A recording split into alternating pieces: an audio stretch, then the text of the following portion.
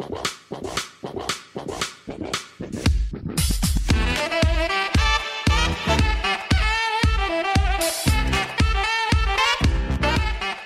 and welcome to the first episode of Locked On Flames. I'm your host, Kristen Anderson, and thank you so much for joining me and downloading this podcast. I hope to bring you fresh content every weekday. I am fresh off the Heritage Classic in Regina, not exactly fresh, to be honest, after driving a cool 7.5 hours each way to Regina and back again. The drive was beautiful, but man, that's a long drive. It's 756 kilometers away from Regina, so doing that twice. The NHL had this idea to meet in the middle for a neutral site game, but Regina isn't really in the middle between Calgary and Winnipeg, but still, it was such a great time. A real even split between fans, and it was such a good show put on by the NHL and the city of Regina. It was neat to be a fly on the wall to watching the Flames and the Jets play on the outdoor rink and the snow falling all around them. When the Royal Canadian Air Force snowbirds flew over and the fireworks went off at the same time, you couldn't help but get shivers. This was the 28th game and first of 3 games that the NHL will do this year outdoors. They have a really well-oiled machine. Everything just runs all like clockwork, but every time it's still amazing how everything pulls together right at the exact moment. It was cold though. Minus 2.5 at puck drop. It felt way colder than that. The wind was howling and it was snowing. I felt like this one was a little bit colder than the 2011 game at McMahon Stadium. I covered that one too between the Calgary Flames and the Montreal Canadiens. It was closer to minus 30 that day, but it still felt way colder at Mosaic Stadium. Interestingly, though, the way that the Mosaic Stadium is designed is it's to shelter the field level from the wind, built below the ground. But the players still noticed the wind, I thought. Skating against it was really tough. And then, of course, the wind would be at your back, so that was a little bit easier. But the cold really made for good ice conditions. So that was the positive about it. If the game had been played on Friday where it was 17 degrees, I'm sure the ice would have been a different story. But let's talk about the game for a second. A 2-1 overtime loss to the Jets was a bit of a throwaway game as far as I'm concerned. You could talk about stats, you could analyze the special teams, you could talk about the general performance reviews, you could rag on them for their lack of consistency. But really, everything was just too unpredictable to analyze anything. The ice service was unpredictable. They didn't know what the weather was going to be like. Was it going to be cold? Was it going to be warm? Was it going to rain? Everything needed to be taken into account. And really, the Flames salvaged a point, which was the best case scenario. It's tough to be too critical of this group after that game. Some games aren't going to be perfect, and this game certainly wasn't, but in the grand scheme of things, it was more about the experience, I think, than anything. They were there with their families. They had an opportunity to do some team bonding. They got to meet a few other players around the game. And really, I think that at the end of the day, that's what they can take away from it. It was an experience. The Flames head trainer, Mark DePasquale, I was talking to him prior to the game, and he was talking about all the things that he was doing to try and get the dressing room ready for them to make it memorable. Old-timey signs, he got white toiletry bags, he got white equipment bags, he got skate guards, there was skate mats. The dressing room was done up really nicely. Everything from the players' eye blacks to the toques to the beautiful white jerseys to the Flames coaching staff, their custom-made fedoras on the sidelines. I thought that was such a nice touch. And then the team staff all were in these red track suits, winter suits. It was really cool. Everything just visually, I think, looked really neat. And they'll never forget that, the players. So I think the general consensus from the players afterwards was that, too. I talked to Flames defenseman Travis Hamonic, Flames head coach Bill Peters, and Flames left winger Matthew Tkachuk. We got to find a way, I think, to respond ourselves and move forward, get ourselves out of it, and get going. It was obviously a tough way to have it end, but I'd be lying to say that it wasn't a really neat experience. It was really done first class, obviously, right from the start of the pregame stuff to right on through to the end of the game. Really neat experience, I think, for our group and for us personally as a team, and you would like to have come out on top, obviously, but I guess it's one of those situations when you get older and look back and realize it was a pretty cool event and fun to be a part of for sure. I think everyone was actually kind of surprised when we got out there and warm up how much better the ice was. It was significantly better. I guess obviously with it being a little bit colder. Snowing quite a bit. There's obviously a lot of snow on the ice, and I don't think it really seemed to affect the pace of the play. I thought it was pretty quick back and forth. If one thing, the only thing it did is there's a lot of rolling pucks, a lot of bouncing pucks. They're just kind of stopping in weird positions when trying to make a read, and it bounces 2 feet over on you or something like that. But for the most part, I think it held itself. Just get on the road, I think, is important as a group.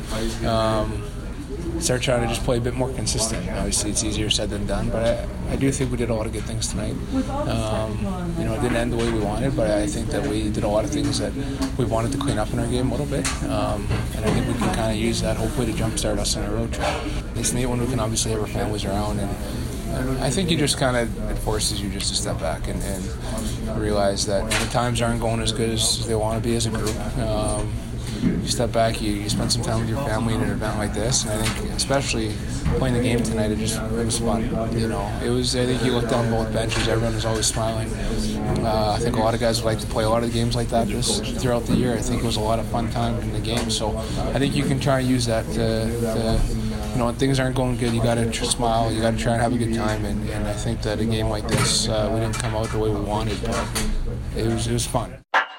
Between the NHL and City of Regina, the hockey fans of the province of Saskatchewan came out in full force with lots of energy in Mosaic Stadium. It was a beautiful setting with the light snow. The temperature wasn't too bad, so they're fantastic. They just flat out are. If you ever get a chance to be a part of one, do it. If you ever, as a fan, get a chance to attend one, I would definitely not deprive myself the opportunity of doing that. We end up with a loss. I feel like most of the others, I thought we were in good shape. I thought they pushed in the third. I thought we didn't execute on a line change that led to a penalty. We failed to clear on a penalty kill that led to the tying goal. And then we got ourselves on the heels a little bit with the penalty in overtime. So, some things that we could definitely do better. We'll learn from it and move on. Make a tweak here or there, but I liked them. I thought we were deep. I thought we gave everybody a chance to play. I think one of the things you have to do if you can in these situations is keep guys going through. You're rolling lines over. The more you can just roll your lines over, the better off it is. Otherwise, guys get iced. You sit there for a long period of time, and all of a sudden now you go out and try and play a shift, and it's tough. So I thought we had good momentum when we were doing that. So I liked our lines. I had no problem with our lines at all.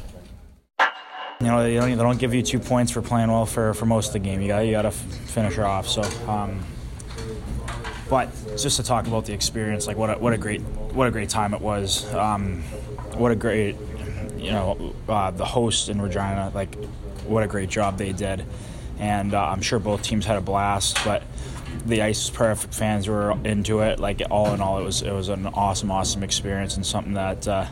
Hopefully I get to do again, because I loved it. I never grew up playing in atmospheres like that, being in the U.S. and in St. Louis and a little bit in Arizona, but it feels right. It feels like that's how hockey should be, and how it, legends in the past grew up playing. That's how it used to be way back when that's where they were practicing. You hear all the greats talk about growing up and playing on the outdoor rink, and that's just it's cool to play in that environment where it's snowing, where it's causing like the ice to be slower. You're falling, you're losing the puck.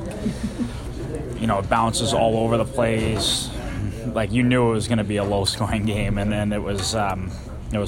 It was great to start off the road trip like this, as opposed to end it like this. I think that this sets up the rest of our road trip and bonding, getting together in a city where nobody really has played before and nobody's really used to, and we're a lot of time hanging out with each other and a lot of travel. So I think, yes, it does bring us together. Again, that was Travis Hamonic, Matthew Tkachuk, and Bill Peters. Okay, so what's next for the Flames? They stayed overnight in Regina, flew to Raleigh on Sunday, and they practiced on Monday at PNC Arena. Tuesday is the continuation of this 5-game road trip, which is their longest of the year. It's Carolina, Nashville on Thursday, Columbus on Saturday, and Washington on Sunday. Their road record leaves something to be desired, though, at 2-4-1. It's not terrible like the Minnesota Wild terrible, but it's certainly not great. Yes, I know it's only been a month into the season, and their schedule really hasn't been that difficult through the first month, but they're really on a quest for consistency. And I think that if you look at the way that last season ended, really abruptly during the playoffs, and then the expectations that were put on their shoulders heading into this season, it's been a bit of a floundering start to the year, in my opinion. The biggest thing for me on this road trip is, can the Flames spread out their offense a little bit more? Can they get Johnny Gaudreau going? Can they get Sean Monahan going? They switched up that first line for the first time since basically Lindholm came to Calgary. And Saturday night, it was tough to tell how that line did, in my opinion. They put Elias Lindholm with Matthew Tkachuk and Johnny Gaudreau, and then Sean Monahan was on a separate line. Those three have been together since those two, Gaudreau and Monahan, have been together since the 2014-15 season. So it's been a long time since they haven't played together, more than a period or two. It's fascinating to me. Like, it's really good, in my opinion, to have some change. Being uncomfortable is good. We know that those three players can play together, so why not spread things out a bit? Alan Quine was skating on a line with Monahan and Sam Bennett at Monday's skate, and I'm not sure if that'll stick for Tuesday's game, but I do want to see Elias Lindholm on an extended look at center.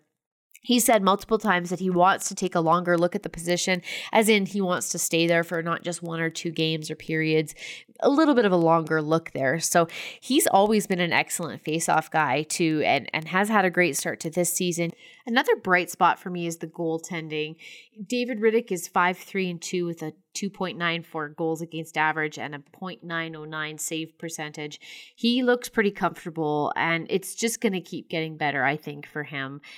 Cam Talbot looks more and more comfortable each time he's in net, and he's only started 3 games and has a 2.46 goals against average and a .908 save percentage. So they're en route to building his game back up. So I think there are some positives still, even though there is large bouts of inconsistency in the Calgary Flames general game. Okay, that's it for me today. We will talk more about the bunch of jerks who have no fun at all on the next episode when I talk to Sarah Sivian, who writes for The Athletic and Raleigh. I'll also get you teed up for Tuesday's game. Thanks for listening.